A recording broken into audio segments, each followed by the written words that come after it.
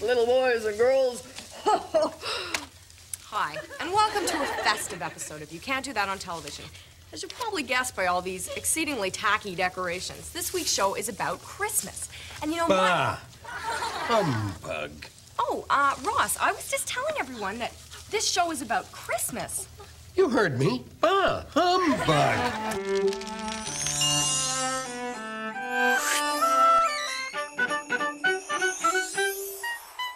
Happy holidays, Gut Buckets. This is Big Orange Couch, the 90s Nickelodeon podcast where we talk about all things 90s Nickelodeon. My name's Joey. I'm Andrew. And Brett's here today. And this is episode, 184? 4, yeah. Okay. We're talking You Can't Do That on Television. Christmas. Just in time for the holidays. You guys have recorded 183 of these already? Before you heard that number, Brett, what number did you think we were on? I knew you were over 100, but I didn't know you were approaching 200 already. Oh, Lord. That's a lot of content. One might say too much content, yeah. Speaking of too much content, You Can't Do That on Television. Yeah. Brett, yes, too much content. It really, I don't dislike You Can't Do That on Television. I would even say I have like kind of a fondness for it. But as you're watching it, and this was true the last time we reviewed it on the Halloween episode, it feels like a lot is coming at you. Yeah. With no explanation. Yeah. It's like whiplash. So to clarify for listeners, I've never actually watched this show before. So I just kind of watched this episode out of nowhere, and I had no idea what to expect. Do you think you would have liked it as a kid? I can't imagine liking that at any stage of my life. Wow, okay. There was like seemingly no introduction to the show except for like a weird screen of like a cartoon guy's face that breaks, and then it just right into it. What? Yeah. Yeah, I mean, but it seems kind of like, I think we talked about it last time, but like this show was, I think, pretty foundational for Nickelodeon. It was originally a Canadian aired show. Nickelodeon bought it. And, I think you get slime here and you get kind of the like just off the wall antics. I mean, is that fair, Andrew? Yeah, it feels like it kind of is responsible for a lot of the Nick aesthetics. Well, according to the Wikipedia page, it is responsible for the slime. Yeah. That was I don't know. I'm guessing if this is your first episode, Brett, the thing you can't say is I don't know. That's what gets you slimed. Really? Yeah. So in this episode, I think she says something like I don't know, Alistair, or something like that, and she gets slimed. Okay. I feel like they could have probably explained that better, but well, this is season 5, so in real time, I'm guessing people had caught on. Yeah, I guess so. Well, they did talk about the slime just before she got slimed, so I didn't even realize that there was like a catchphrase for it. Yeah, pretty incredible that there's that many seasons. I mean, yeah, I think there's like 9 or something. Yeah, it's crazy. Really insane. Yeah. This episode aired Saturday, December 8th, 1984. So it aired before any of us were born, which is probably why, we missed it. And it's season 5, episode. I saw 2 things, either episode 15 or 17. I'm not sure, but either way, it aired in December of 1984. Do you guys want to hear a little bit about that month? Sure. So December of 1984, the first planet outside of our solar system is discovered. Wow. I didn't go further than that. I don't know what it's called. Pretty recent. Pretty cool. Yeah, pretty cool. The 50th Heisman Trophy is awarded to Doug Flutie. Congratulations to Doug. He had those Flutie flakes. You guys remember that? Yeah. I was gonna mention that. On the same day that this episode aired, it was a Saturday night, That SNL, that Saturday Night Live, was hosted by Ringo Starr. Ah. The South African Archbishop Desmond Tutu is presented with his Nobel Peace Prize that month. The USA, France, and England all perform nuclear tests in Nevada, which I think is not allowed anymore. A big event, Def Leppard's drummer Rick Allen loses his arm in a car crash. Yes. And that's just, I feel like that's like I don't know. I feel like the fact that Def Leppard's drummer had one arm was like really important in rock history during that time. Yeah. And pretty incredible. Yeah. Oh, yeah. Really incredible. At the time, the oldest living gorilla on record dies that month. Its name was Massa, and it had lived, let's see, I got to do the math here. It was 52 when it died, or 54 when it died. Yeah. I think it's been surpassed since. Was there any good things that happened this month? Yeah. Well, I guess we discovered a planet. I guess so. Yeah. Ringo Starr hosted SNL. Desmond Tutu, come on. And then on the second to last day of the year, LeBron James is born in Akron, Ohio. There you go. Cleveland Cavalier legend. To my knowledge, hasn't played for any other teams.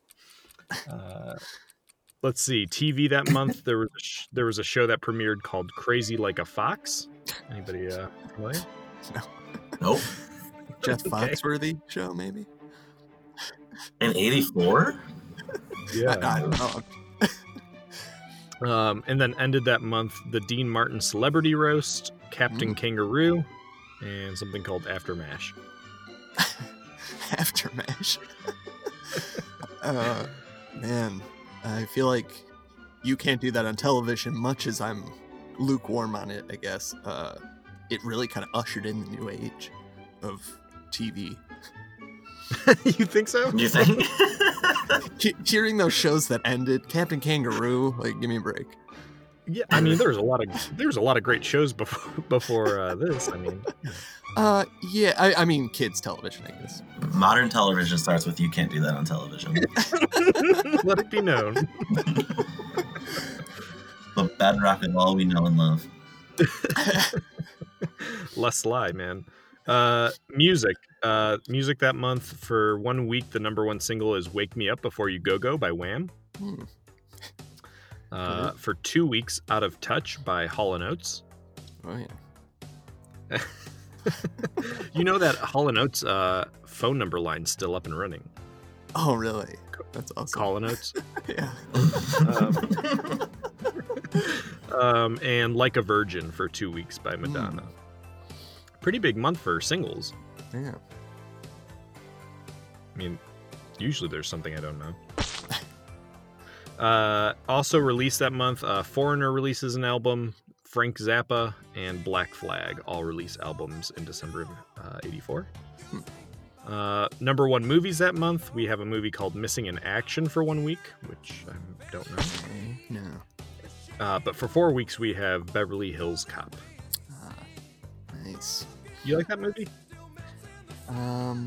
I guess I've only seen it in like pieces on Comedy Central. I guess I never really like sat down and watched the whole thing. Oh, wow, okay. That's a little silly. Other stuff to be released that month. A movie called The River with Sissy Spacek and Mel Gibson, and probably most notably, well, I guess Beverly Hills is most notable, but Beverly Hills Cop. But David Lynch's Dune. Oh, yeah. I enjoy it. Much as everyone hates it.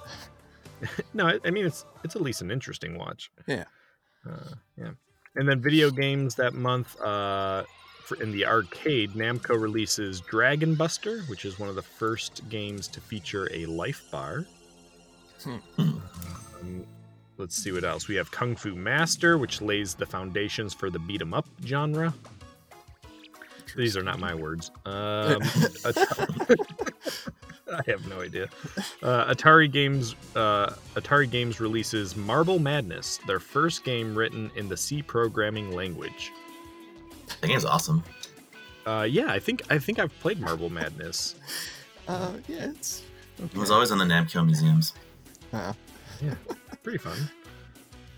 And then Nintendo releases Ice Climber and Balloon Fight. okay.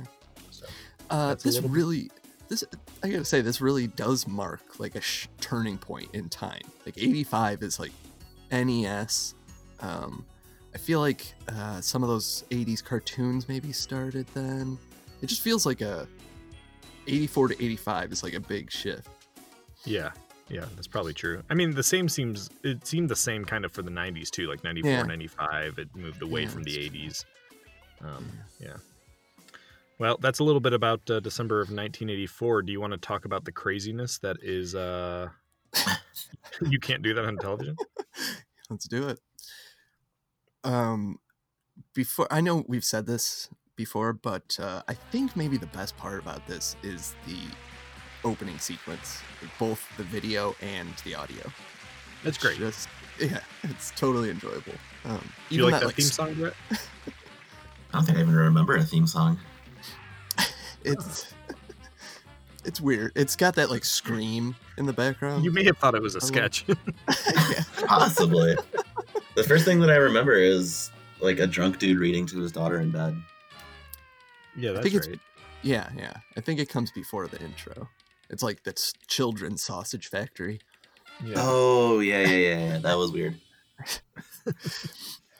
I still wasn't sure if I was watching the right thing, though, at that point. Yeah, it sounds, Is this it? sounds like you ended up in the right spot. So as Brett said, at home, Dad is telling Vanessa the story of Rudolph when she questions how Santa could possibly visit every house in town. And with a great whoosh, Santa Claus and his reindeer and his sled disappeared over the rooftops and into the night. The end. Well, how did you like that story, Vanessa? Entertaining, Dad, but there's just a few inconsistencies. What's this? Inconsistencies. You see, I was just figuring. For Santa to travel all the way around the world to every kid's house on one night, his sled would have to travel approximately 200,000 miles per hour. Yeah, but you see, he's got a rocket-powered sled. He knows a bunch of good shortcuts. What about fuel consumption? According to my calculations, he'd have to refuel approximately every... Oh, he's got diesel-powered reindeer. Yeah, very fuel efficient. Dad calls her bluff, threatening to make things easier on Santa by canceling her presents, and she takes her complaint back. And I feel like this first sketch sort of foreshadows the sketches to come in that there's like no real joke, or it's like a half joke. You know? The show was half jokes. I feel like I feel like in a lot of cases the joke is like the heart of the sketch, but they're really bad at like finishing. Yes. Yeah. I don't want to ruin the review, but like half of the sketches are like 30 seconds long with like one joke, and then it just cuts to the next thing. I'm like, okay, that's good, I guess. I mean, I kind of like. I kind of like the like urgent nature of it, but yeah, No, Andrew. It's so quick. It often feels like they just didn't even have time to develop anything here. You know? Like they had 10 writers. They're like, all right, write your best joke down on a piece of paper and we'll film it. It just happened. They're all pretty bad. I'm gonna have to disagree with you guys here. I'm gonna have to. Okay. I can't some wait. Some of these are great. I mean, some of them I laughed at. I won't say I didn't, because they're just really dumb G-rated jokes that I enjoyed. But there was like no cohesiveness. Yeah. Yeah. So meanwhile, Nasty is busy putting up the dungeon tree, and he forces Alistair to be the angel on top of it. Yeah. This one was not great. Yeah, not a great one. But this whole dungeon thing always kind of creeps me out, even now. It's just very weird. This creepy guy keeping this kid locked up. I don't know. Yeah, I feel like one of the most like identifiable things about You Can't Do That on Television is all the kids who are always just tied up, either to like a shooting post or in the dungeon or in a detention. There's just every episode has kids shackled, and it's pretty disturbing in retrospect, but I remember as a kid feeling like it was kind of cool. Wow. You were more... No? I remember being sort of scared by all the adult characters when I was really young. Yeah. Yeah, he's still terrifying looking. Yeah, he is. Over in the studio, Christine, Moose, and the rest of the kids are getting excited for Christmas as they decorate, but Ross is so upset about what the holiday has become that even he refuses to give the cast their bonuses this year. Yeah. The whole studio segments with the bonuses are just kind of like, you could lose them. Half the show. I mean, I agree that they're not really funny. However, I think I might like the studio segments the best of any of them. Really? I just kind of, I don't know, something about the behind the scenes. It feels like something's happening. Like those studio segments are kind of connected to each other a little bit. Yeah. Yeah, I guess they're driving like a plot. Yeah, where slightly. nothing else is. Afterwards, Snake Eyes crashes the school bus into someone's porch, and he convinces the kids to act like they're carolers to get away with Okay, it. so this is good. The Yeah, Snake okay. Eyes bits are good. Good job, right? And he goes,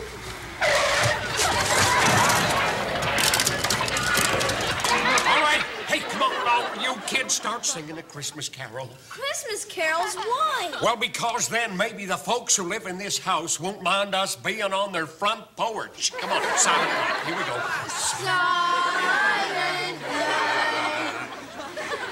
Are they?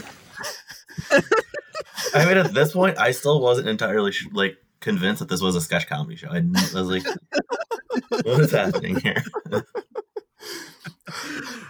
Yeah, I think like the idea of crashing your bus and trying to pass it off like you're there to carol is borderline genius. I agree. The idea. I like the idea. It's just again the execution that's like leaving a lot to be desired here. Is Snake Eyes Les Lie? I think so. Okay. I think he's the only guy on the show. Like only No, adult. Blips Arcade's definitely someone else. Are you sure? Yeah. Okay. It looked like someone else. I mean, I'll trust you on it. I haven't looked it up to confirm, but back at home, Alistair complains about having to wear the pink pajamas his aunt made for him, but his mom assures him he can stop wearing them just as soon as Auntie Anne saves up enough to buy a house in 10 or 15 years. Yeah. That was a good joke. I enjoyed that one. See, I don't know about this one. There was some good social commentary, too, on how hard it is to save money. That's true. That's Yeah. true. There's definitely some commentary here. But overall, it was a really dumb bit. At school, Vanessa's stuck in detention for cutting the tops off the pine trees out front to use as Christmas trees, and she bribes Mr. Schittler with one to let her out, with a tree of his own to let her out. You're here again, Vanessa. What is it this time? Oh, I just cut down a few Christmas trees, that's all.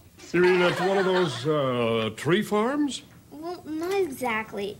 You know those great big pine trees in front of the school? Yes. Well, they're all about 6 feet shorter now. Well, no wonder they sent you to detention. Vanessa, that was a terrible thing to do. I am going to ask But you know, I saved one for you. A great big green bushy one. It's really nice. Well, Vanessa, I don't know what to say. It is the season of goodwill toward men and that sort of thing. Maybe we could reach some kind of an agreement. After all, 'tis the season to be jolly. Oh, yeah. How tall? This actually is one of my favorite parts of this episode. That one? Yeah. Just something about the idea of that's where she got the Christmas trees from. I kind of do like his face and grimace he makes when she tells him that he has a tree out front. And he's like, "Oh, all right, well, I guess 'tis the season." Yeah, I mean this one seems pretty just mediocre. Okay, fine. Meanwhile, Alistair is practicing his kissing in the studio, but Lisa informs him that since he couldn't find any real mistletoe, he can't get any real kisses. That was a zinger. She put him on blast. It was a zinger. Out on the firing range, one of the kids pretends he's Santa Claus, but the plan backfires when El Capitano decides to get retribution for the socks he received last year. Ready? Hey, muchachos, amigos, hold it. Hey, what's going on here? How come you're wearing these clothes? I'm Santa Claus. Ho, ho, ho. Santa Claus? I thought he was fat. Santa's been doing some dieting. Bit of jogging, some tennis. Ho, ho, ho. Oh, well, you do look good. Thanks. Wait a minute. Santa has a long white beard. Santa's been shaving. But Santa Claus is very old. I don't take a very good picture. In the flesh, I look a lot younger. Ho, ho, ho. That's it. I believe you. You are Santa Claus. And you know, seeing as you left me just a pair of socks last Christmas, amigos, ready? Yeah, this is I think the third best sketch. Okay. Was this the one where he was tied up to the post and then shot at? Yeah. Yeah, he's trying Yeah, to that play it real- off like he's Santa. Had a real dark ending there. Yeah, this one's pretty disturbing to me. And El Capitano himself is very disturbing. Yeah. Yeah, he's a reoccurring. I mean, I guess everybody on the show is pretty reoccurring. Like all these sketches are pretty much the same every week. Yeah. But he's, I think, the most memorable to me. I know some people would argue Barf, who's not in this episode, but yeah, he's just so like the whole premise is just so messed up. But I do love the kiddo. He's trying to like get one over on him. It's just Yeah. I feel like the kid should always be winning the sketch, though.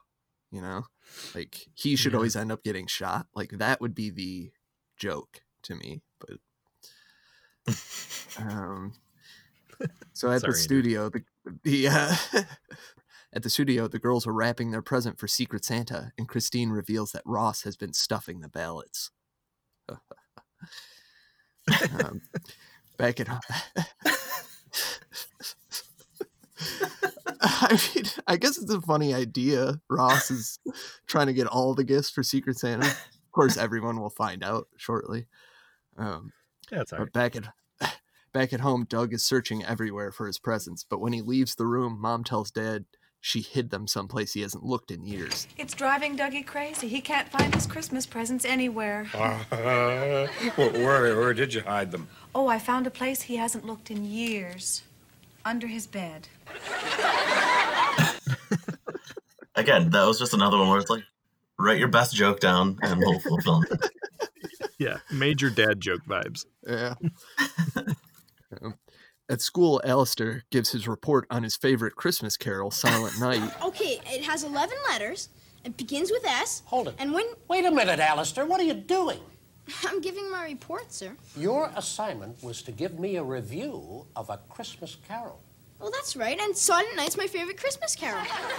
Christmas Carol? A Christmas Carol? By Charles Dickens. I've never heard anything about him, sir, but maybe if you sung a couple of lines, it might come back to me. Where does the school board find them, and why do they keep sending them to me? Alistair, you're such a spaz. Great. This work. one actually got an actual laugh out of me. I thought that was a good bit. Yeah. It's so dumb that I thought it was funny. I thought it was a really good play on words. Yeah. It actually took, I think I had to rewind it once to like get what was going on. Yeah, Christmas Carol, my favorite one. Maybe if you sung it for me. Yeah. In the studio, Doug is upset about all the toys he got for Christmas instead of socks, ties, and a new atlas, introducing us to the opposites segment. Yeah. This is a recurring. This is a reoccurring. Oh, that is? I wasn't really sure what was happening there. I got the joke, but I didn't realize that was a thing.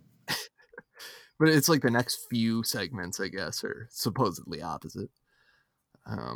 So later, the boys are singing carols when Dad comes out. Silent night,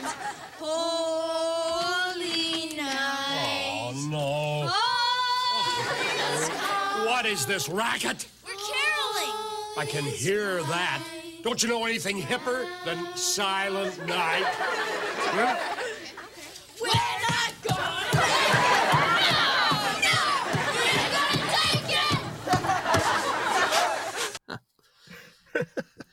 I actually like that one too. What's up, See, man? you're coming around. You're coming around. It was like, I know what it is. Can you sing something different? You just needed Andrew to slowly describe the joke. I said at the beginning that some bits were funny, but it was just all chaotic. Yeah. It definitely feels that way when you're watching. Yeah. And you only get like 1 second to laugh, and then you're on to the next one. You're right. Meanwhile, Snake Eyes can't get the bus started, so he gives the kids the day off. But they decide if they hurry, they can walk in the freezing cold to make it to the last half of their last class. Get it? Like it's the opposite. Yeah. Very good. Back at the studio, Alistair managed to get a hold of some real mistletoe, and he even made a helmet covered in the stuff to chase after the girls. Pretty dumb. It's a weird bit. Over in the locker room, Alistair warns Doug not to give Coach a necktie for Christmas because the last coach hanged himself with one after they lost the game. Hey, Doug, what'd you get the coach for Christmas? I got him a necktie. Well, I wouldn't give it to him if I were you. Why not? Because that's how we lost the last coach. He hanged himself with a necktie after one of our games. Well, what should I give him then? Well, why don't you just give him a handkerchief? Everyone else's. I mean, he uses them when he cries, and he sure cries a lot around this team.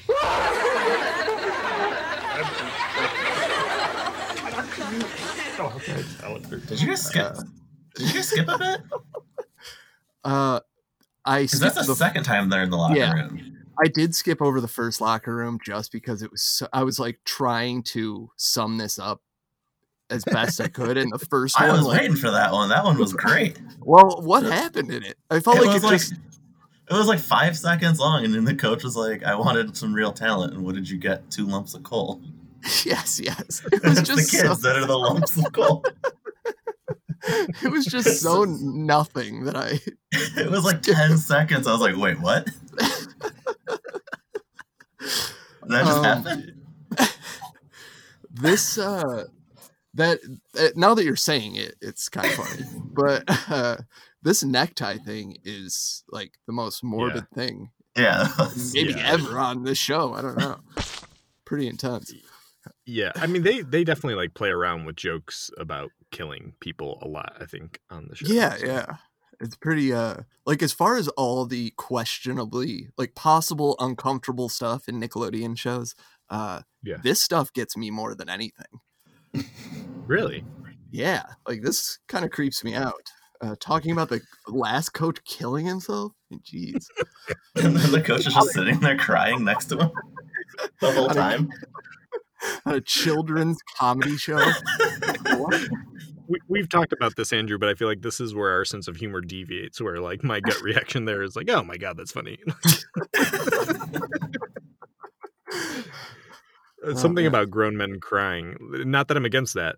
You know, it's good to have a healthy cry. But something about adults crying on children's television is a particularly of humor to me. Yeah. All right. Man, this one, it's just so dark. But okay. It is. At school, Mr. Schindler asks the kids about the places that contributed to Christmas, and Vanessa suggests the Far East, where all the toys are made. Now, many of our Christmas customs come to us from other faraway lands. For example, Santa Claus, Sinterklaas, Holland, Tannenbaum, the Christmas tree from Germany, and of course Christmas cards from merry old England. Now, can anyone in the class think of any other countries that have contributed to the enrichment of our Yuletide celebrations? Oh, sir. Vanessa. Oh, sir. The Far East. The Far East. What have they given us? Presents. No. I think you'll find, Vanessa, that the custom of giving presents was from the Romans. No. I mean the presents themselves. I mean, you look on the bottom of any toy, they all come from the Far East. Hong Kong, Taiwan, Japan. This one was real weird to me. I wasn't sure how I felt about it. Yeah. Yeah, I don't know how to feel about it. And the kids like all clap for her at the end. Like, it was such a good zing on the teacher. What made you uncomfortable about it? I mean, I guess just like thinking about in the 80s and like child labor in China was probably not the best to be poking fun of jokes that toys were made there. It just seemed like in poor taste. Yeah, my brain didn't go that extra step. And then the kids were just like, yeah! They do make our toys! Yeah. In the studio, Alistair surprises Lisa with a mistletoe kiss, and she's fooled into saying the forbidden words. Look up, Lisa, look way up. Oh, Alistair, do you think I'm dumb or something? Am I gonna get slimed? Lisa, it's not slime, trust me. Okay. Mistletoe? Oh, boy germs. Oh, I don't know. I think I would have rather been.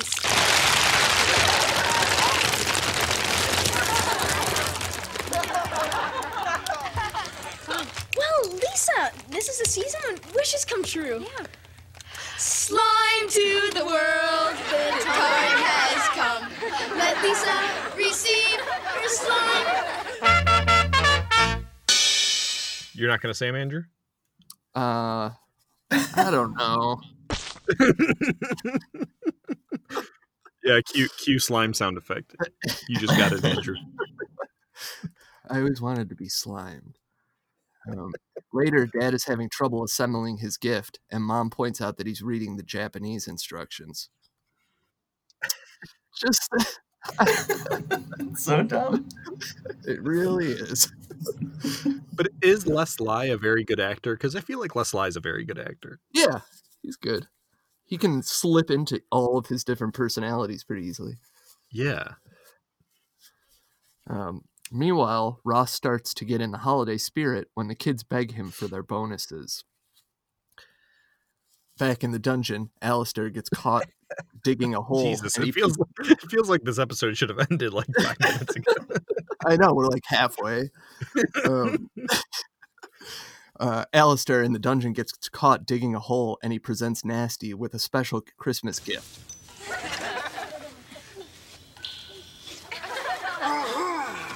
Gillis, that's it. Trying to tunnel your way out of this dungeon, eh? Well, that is going to cost you 50 lashes. No, you've got it all wrong. That's not an escape tunnel. It's not? No, you ruined it all. Well, I was going to put your Christmas present in there so you couldn't find it. Oh, Christmas present? You bought me a Christmas present? Oh, Okay, now just close your eyes and count to 100 and I'll get it, okay? Okay. 100. Let's see. 1,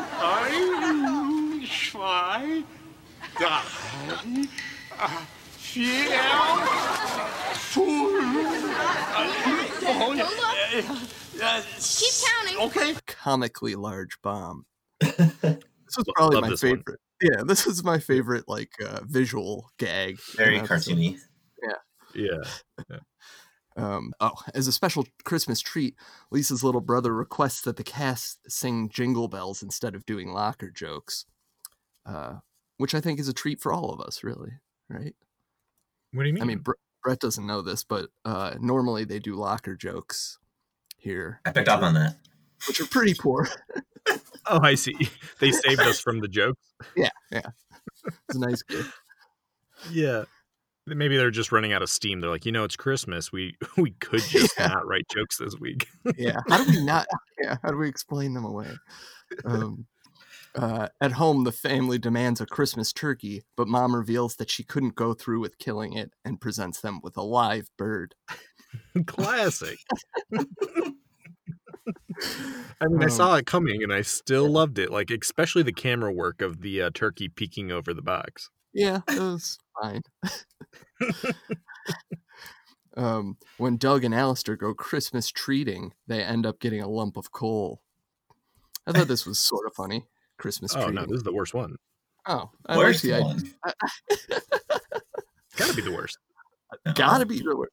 It's like 2 seconds. The one where they're on the bus. I'm like, oh, maybe we can get to the last half of our last class. That was the worst one. Yeah, that is very bad. Okay. This at least was a clever idea. Yeah, agreed. Inside the house, Lisa complains about all the cheap fake Christmas decorations, and Dad realizes they really have come a long way since the old days. This is a pretty bad one too.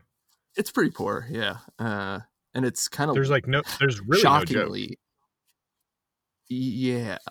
The joke at the end when he's like, "Haven't we?" Yeah, it's supposed to be like, have we come along? Yeah, like, have we come a long way since the old days? We're just using fake decorations now instead of the old ones.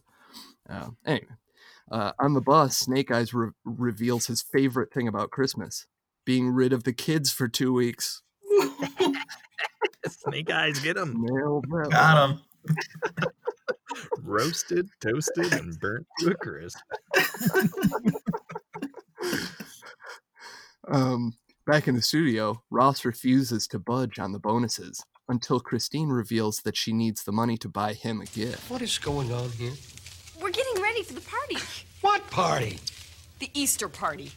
Ross, the Christmas party? Oh, yeah, Christmas parties, Christmas bonuses. That's the bottom line, you know. Money, money, money. Yeah, but see, Ross, we were gonna exchange gifts at the party, and it's just that I need my Christmas bonus if I'm gonna buy you a gift. But it doesn't matter. Me? Never mind. Oh, wait a minute. That is different. I will arrange for those Christmas bonuses today. And, how'd you like a little money, maybe for food and drink? Oh, no, it's okay. Well, if you're gonna insist, I was thinking maybe some French champagne, some Russian caviar, maybe some croissant rolls. Wait a minute! Yes, you're in luck. Over at the arcade, Blip tells the kids he's going to spend the holidays doing his favorite thing.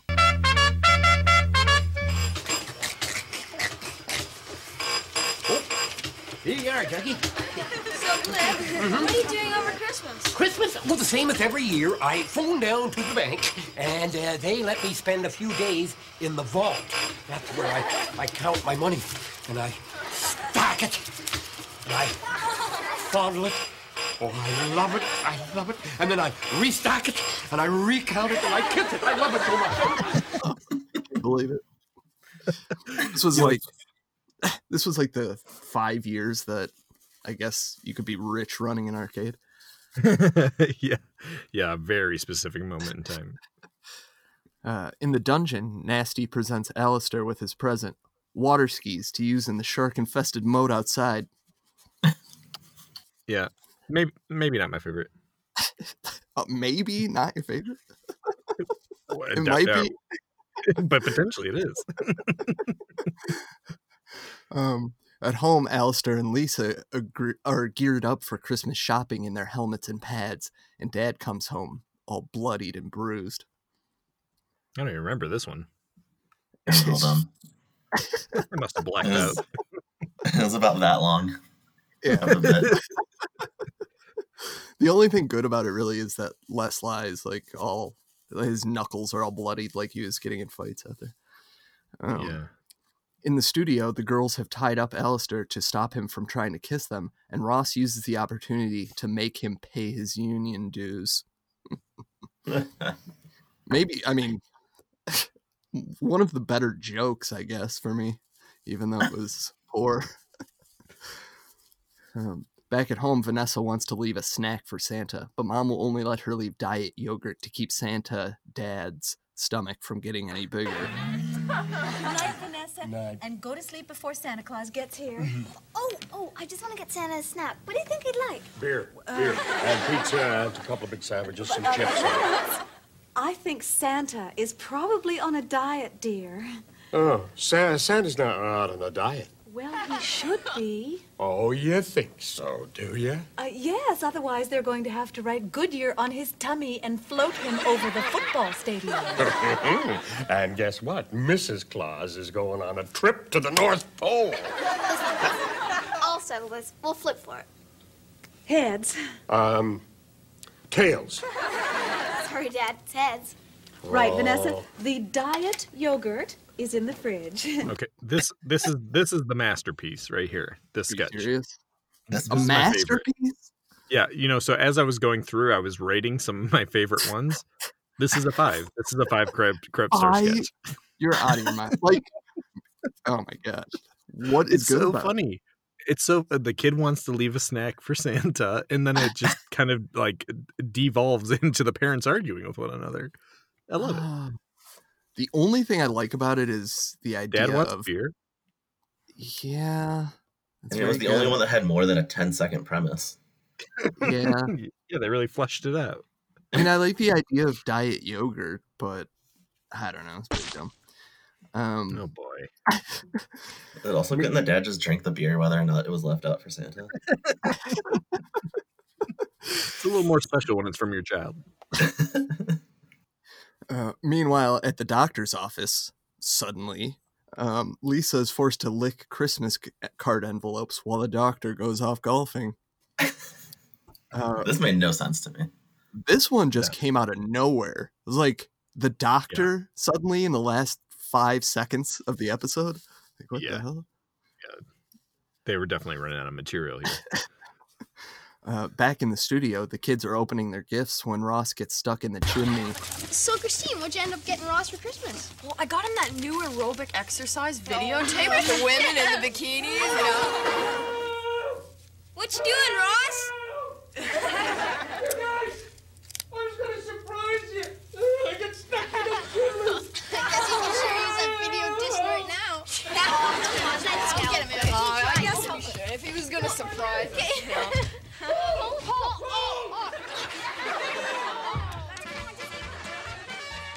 And they have to get him unstuck as the credits roll. Thankfully. After the you mean it's end credits? Yeah, thank God we've gotten to the end of this episode. Oh man, but that was pretty fun. Him getting stuck in the chimney. Yes, you're right. That was perhaps the best thing that happened in the episode. I think I might be a little harder on this because I was trying to sum up each sketch, and it was a nightmare, kind of. Yeah, that makes a lot of sense. If I had to write down every sketch's premise, I'd probably be pretty angry at the episode. I also ended up rewatching most of them 3 or 4 times, just get the right idea of it. So it was pretty brutal. You skipped the best one? Wait, no. After the credits, is this what you're talking about? No, the lump of coal in the locker room. Oh yeah. Oh, cool. Okay. Right.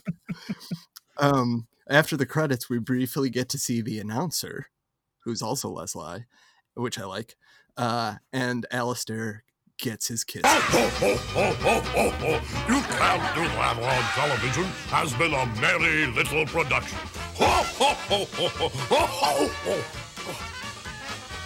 Yo, that was the biggest laugh of the show, right?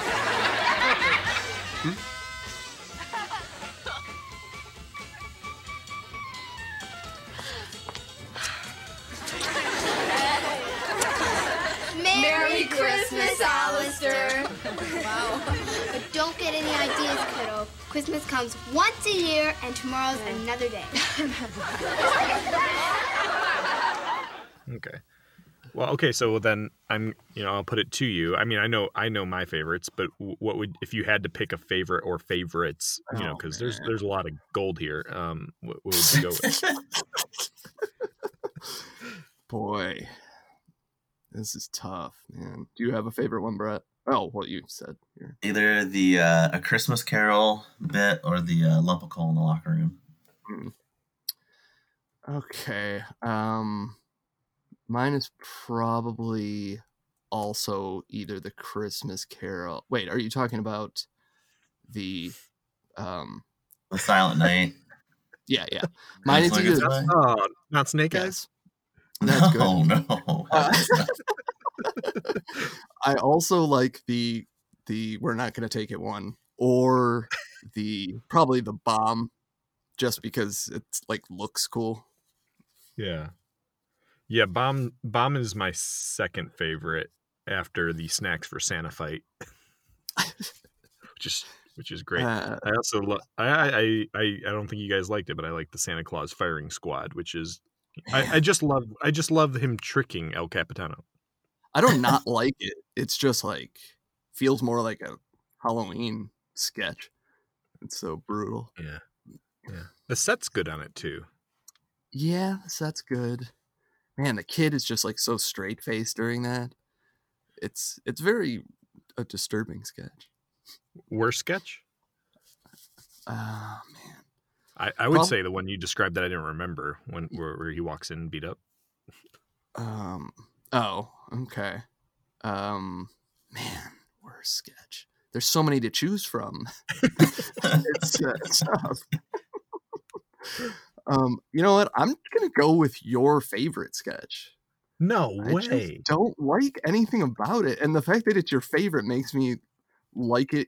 Makes me like the problems with it even clearer to me. The fact that I like the sketch reveals its problems.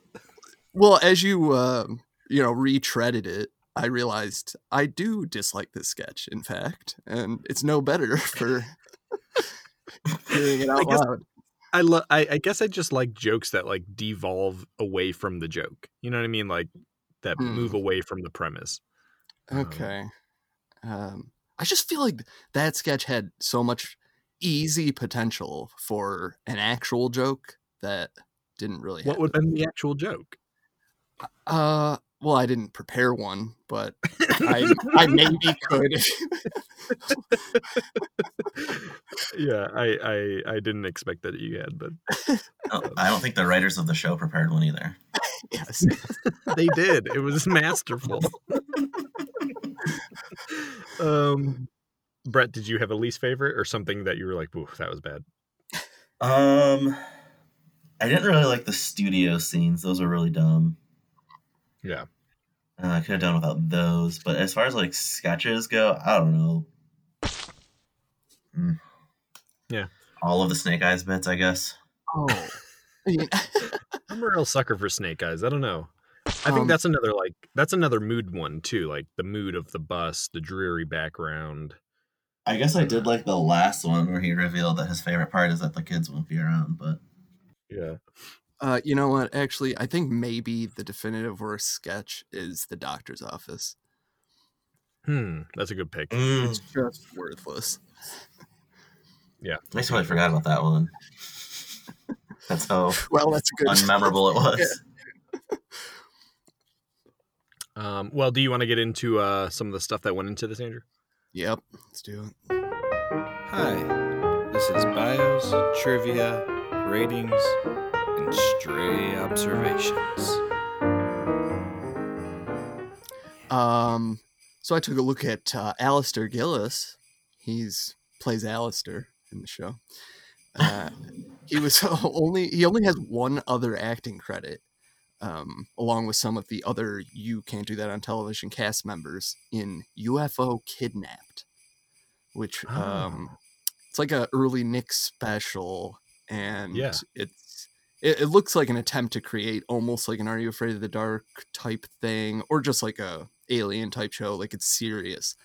But it stars a lot of the kids from this show. But it never got picked up. And I also took a look at Lisa Ruddy, who plays Lisa.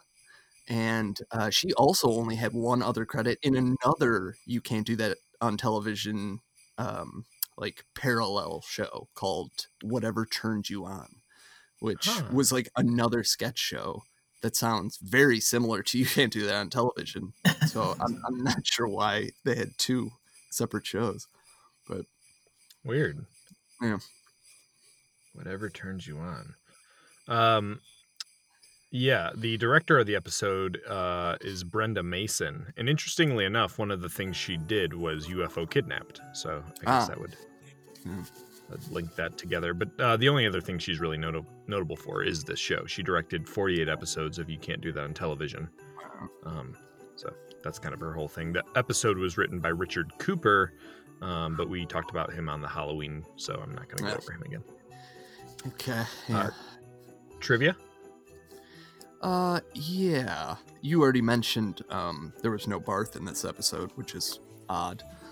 Yeah. But also, I just wanted to mention that the Pink Pajamas segment is very similar to the scene in A Christmas Story, where the main kid gets like pink bunny pajamas.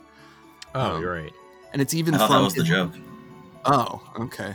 I mean, maybe it was. Well, like part of the joke. Maybe right. I didn't put that together. I figured they were just ripping it off. I think wouldn't this have been before A Christmas Story? 84. Man, it was right. Yeah, it was right then. Oh, you're right. Yeah, Christmas Story is 83. Ah, okay. So yeah, that would make sense. Probably, definitely. Yeah.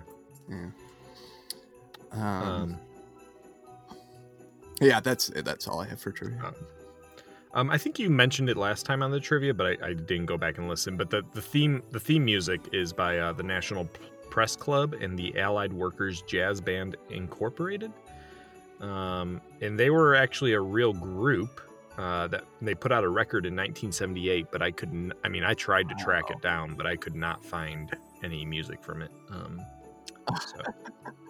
Wow. But it looks like they were a Canadian group. Oh, okay. Yeah, that makes sense. I do love that scream in the song. It's just so so surreal. That theme song slaps. Yeah. Stray observations? Yeah, I got a few, less than usual, strangely. Did you notice the fake show that You Can't Do That on Television is airing instead of? That was talked about. Was it Rudolph the Red-Nosed Reindeer in the A-Team? Yep, joins the A-Team. Yeah.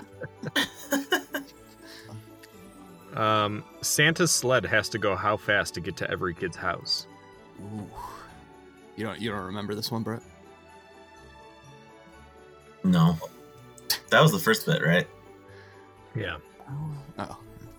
200,000. Yeah, no, I wasn't focusing that hard yet. 200,000 miles per hour. That's right. Of course. That's right. Yeah. Did you note the toy that Dad was having trouble putting together? It's kind of hard to make out. It looked like Canucks. It was, in fact, a G.I. Joe battle tank. Sure. There's other toys you can spot in the studio sections. Did you make note of any of them? Man, the only one I specifically noted was that doll that they were throwing around. It's called an ice cream doll, I guess. Okay. I was not familiar with these, but there was a box with the game The Visible Man, which is more like a science type thing. Yeah. They had Battle Tank. And then there was a box where I couldn't make out the middle word, but it said Porsche Turbo, which it's just some kind of car toy. Okay. Did you take note of Mr. Schindler's pin on his lapel? Ooh, no. It's the Canadian flag. Ah, nice. How far from school does Snake Eyes bus break down? Oh man. I don't know. I have no idea. 10 miles. Jeez. How far from school are they? Yeah, it's a hike. Alistair is going to get kissed more than who? Oh, man. I don't know. The guy on Family Feud. Oh, yeah. Pretty good one. He was known for kissing the contestants, I believe, at the time. Yeah. Doesn't quite hold up. Okay, so they talk about the origins of Christmas. Where does Santa come from? Oh boy. I can't remember for sure. Germany. Holland. Christmas tree. That one's Germany, I think. Yeah, Christmas tree's Germany. Christmas card. Middle US of A. That'd be England, Brett. Sure. That's what I meant. Your former stomping grounds. I was so confident about that, too. Good old US of A. Dad mentions that he's not an engineer. He's a what? I have no clue. He's a senator. Senator. It's pretty ridiculous. Dude, does Canada have senators? I guess they must. Oh, yeah. And then I guess I should have put this one in trivia, but Alistair mentions buying the writer of the show, Cooper, a present, and that would be Richard Cooper, the guy who wrote the episode. Oh, cool. Yeah. Ratings, not really a surprise. The show is not rated on IMDb, but it did have a score. This episode had a score on TV.com of 9.1 out of 10. Oh my goodness! What? That'd be like one vote. People love them.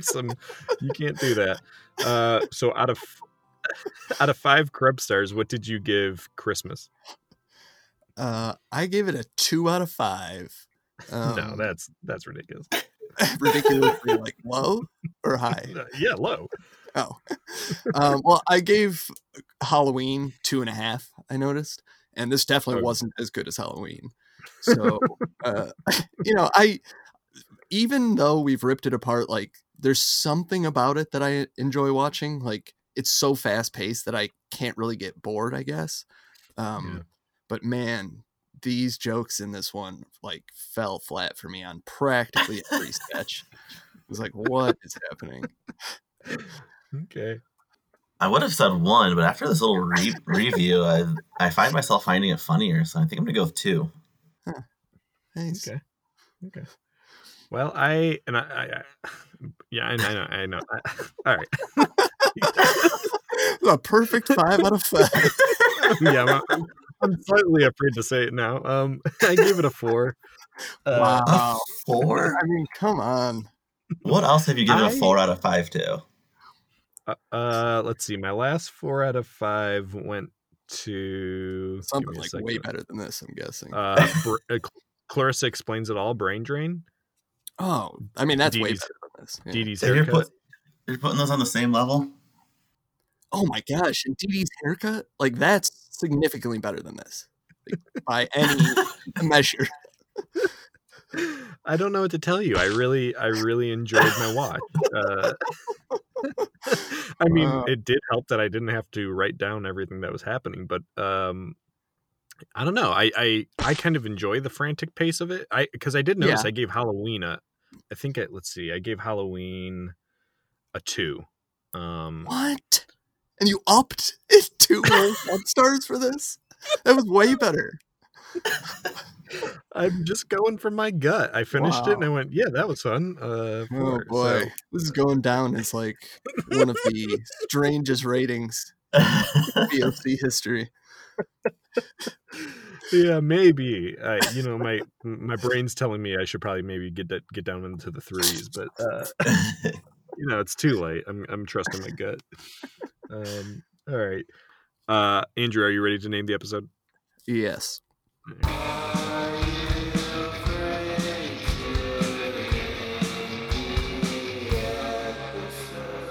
I called this one Christmas A Go-Go. I'm not sure if somebody used a go-go before. Maybe they did. So I might be ripping that off. But it just felt like a super fast-paced Christmas episode. That's pretty much my thinking. That explanation actually that works. Yeah. So it's impossible to name a variety show other than its general theme, which is Christmas. So the only thing I could really come up with is Christmas bonus. Yeah. Because they are talking about getting a bonus throughout the entire episode, and then they get it, I guess, or confirm that they will be getting a bonus. Yeah. No, that's good. Definitely an improvement, I think, over the actual title. Yeah, that was good. I went with a line from the episode, which is "Slime to the world." Ah, yeah, that's pretty good. All right, then. I guess you can come up with a better one. So go back around. What are they? Christmas A Go-Go. Christmas bonus. And Slime to the World. We'll post those. You guys can vote. Before we wrap up, I'm just going to read one listener letter here. This is from our buddy Jacob. And he wrote us about the Lonely Ghost versus Frozen Ghost episode. He says, "Dear Charles Pemberton, Schilling III, and Aunt Dottie, your Versus episode was the toast of Podtober. Considered changing the pod name to the Heatwave Society, because I've never seen a more heated debate. I have a controversial opinion that's guaranteed to give Andrew a massive case of the shivers. I think Lonely Ghost is better than Frozen Ghost. In my Versus letter, I praised only Andrew as he gave a great performance in Dreamgirl's defense. But here, I'm strictly showering Joey with props, with a near encyclopedic knowledge of what makes Lonely Ghost a scream. Joey earned the win." All right, sorry, Andrew, this is not going to be fun for you. All right. Yeah. He nailed the story argument. Lonely Ghost is simple on the surface, but complex underneath. Frozen's Ghost's flaw is that it's the polar opposite. A family feud, weird hauntings, a train crash, lost treasure, way too much story for 25 minutes with little meaning. You'd have to dig a whole lot deeper and get a whole lot muddier than Charles to find any substance here. In the Midnight Society brawl, Lonely Ghost dominated. The most sweeping romance of our time started here, beginning in a fun, awkward way. How did David know it was Kristen's birthday? How? I loved the segment that popped up at the story's midpoint. It served as a good scene transition, feeling more natural than the info dump scene at the end of Frozen Ghost. The characters of Lonely Ghost are the better ones. They're supposed to be what they're supposed to be, which is the magic formula. With Frozen Ghost, yeah, too many characters. Why did the kid need 3 caretakers? The aunts and Charles were indeed quirky, but quirky personalities don't belong in this cold tale. Daphne, was rude, and it didn't help that Melissa Joan Hart acted bored, like she was biding her time until the Sabrina audition. I will say that she kept me entertained with some wicked eye rolls and exaggerated facial expressions. The Lonely Ghost girl is both creepy and pitiful, as Joey said. She conveyed so much emotion by saying nothing at all. The Frozen guy, on the other hand, kept saying stuff, and I could barely hear him. I was like, "You're what? Cold? You say? Speak up. Why did he talk so quietly? Maybe he's related to Ashley from 15. His backstory with the bank robber was not at all realistic and gave me a brain freeze. I'm sorry, Andrew, but Joey called you out. Frozen is not that scary. All the times where random objects mysteriously moved around felt gimmicky and made the ghost look like a first-time haunter. How was all of this supposed to get him his jacket? In Lonely Ghost, all the scares came from one claustrophobic room, ending with a touching scene that had an air of creepiness to it that chills you, but doesn't leave you cold. Lonely Ghost rating, 4.5 Krebs stars. And name the episode, The Tale of the Reunion. Frozen Ghost rating, 3 Krebs stars. Name the episode, The Tale of the Chilly Reception. Sincerely, Jacob. Nice, I like that. I won't begrudge that. I can accept that opinion. I think you were also like realistic about the fact that like I think you did end up liking the episodes kind of equally, but you also were aware of like the perception that Lonely Ghost I think is a little well more liked. Oh yeah. And I was actually surprised by how much more I liked Frozen Ghost after I watched it over again and like picked it through it. But I get it, Yeah. No, it's good. Well, thank you, Jacob. Always appreciate hearing from you. Yeah. The holiday season rolls on. What are we talking about next, Andrew?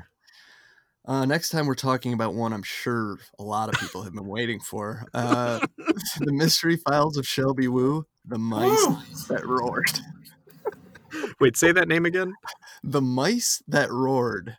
Yeah, The Mystery of the Mice That Roared. It's got to be the worst named episode we've ever done.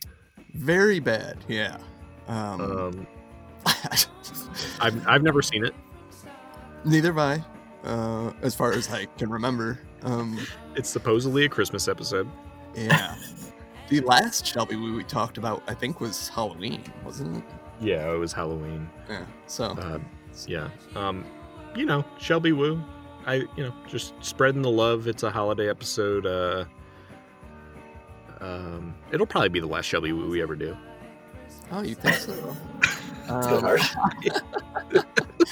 I kind of like Shelby Woo, actually. I mean, I don't love it, but I kind of like it. I guess just the podcast is such a like finite thing. It's not going to last forever, and it just feels like 2 episodes of Shelby Woo is about right. We're we're probably. I mean, we have our work cut out for us just to get to all the episodes that we like. Still.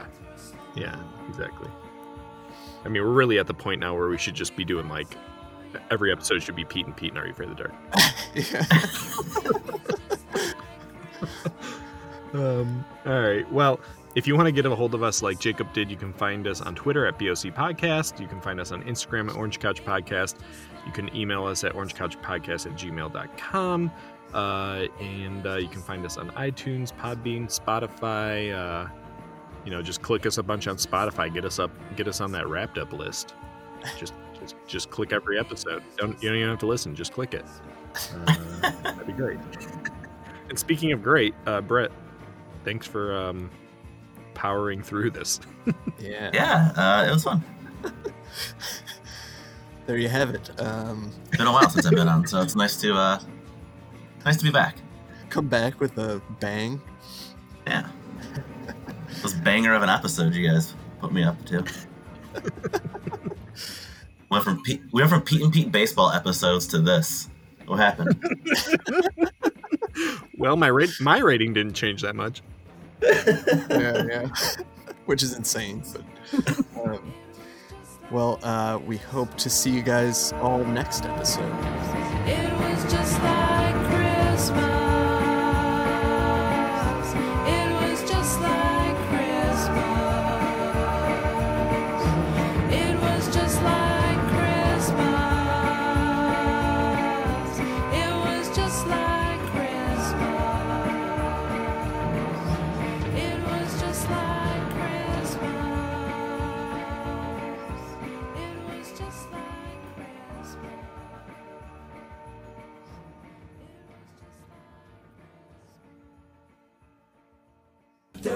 WART Ward Radio, Wellsville. At home, the family demand. Oh crap! Oh my God, Andrew. Oh my. That is an old phone.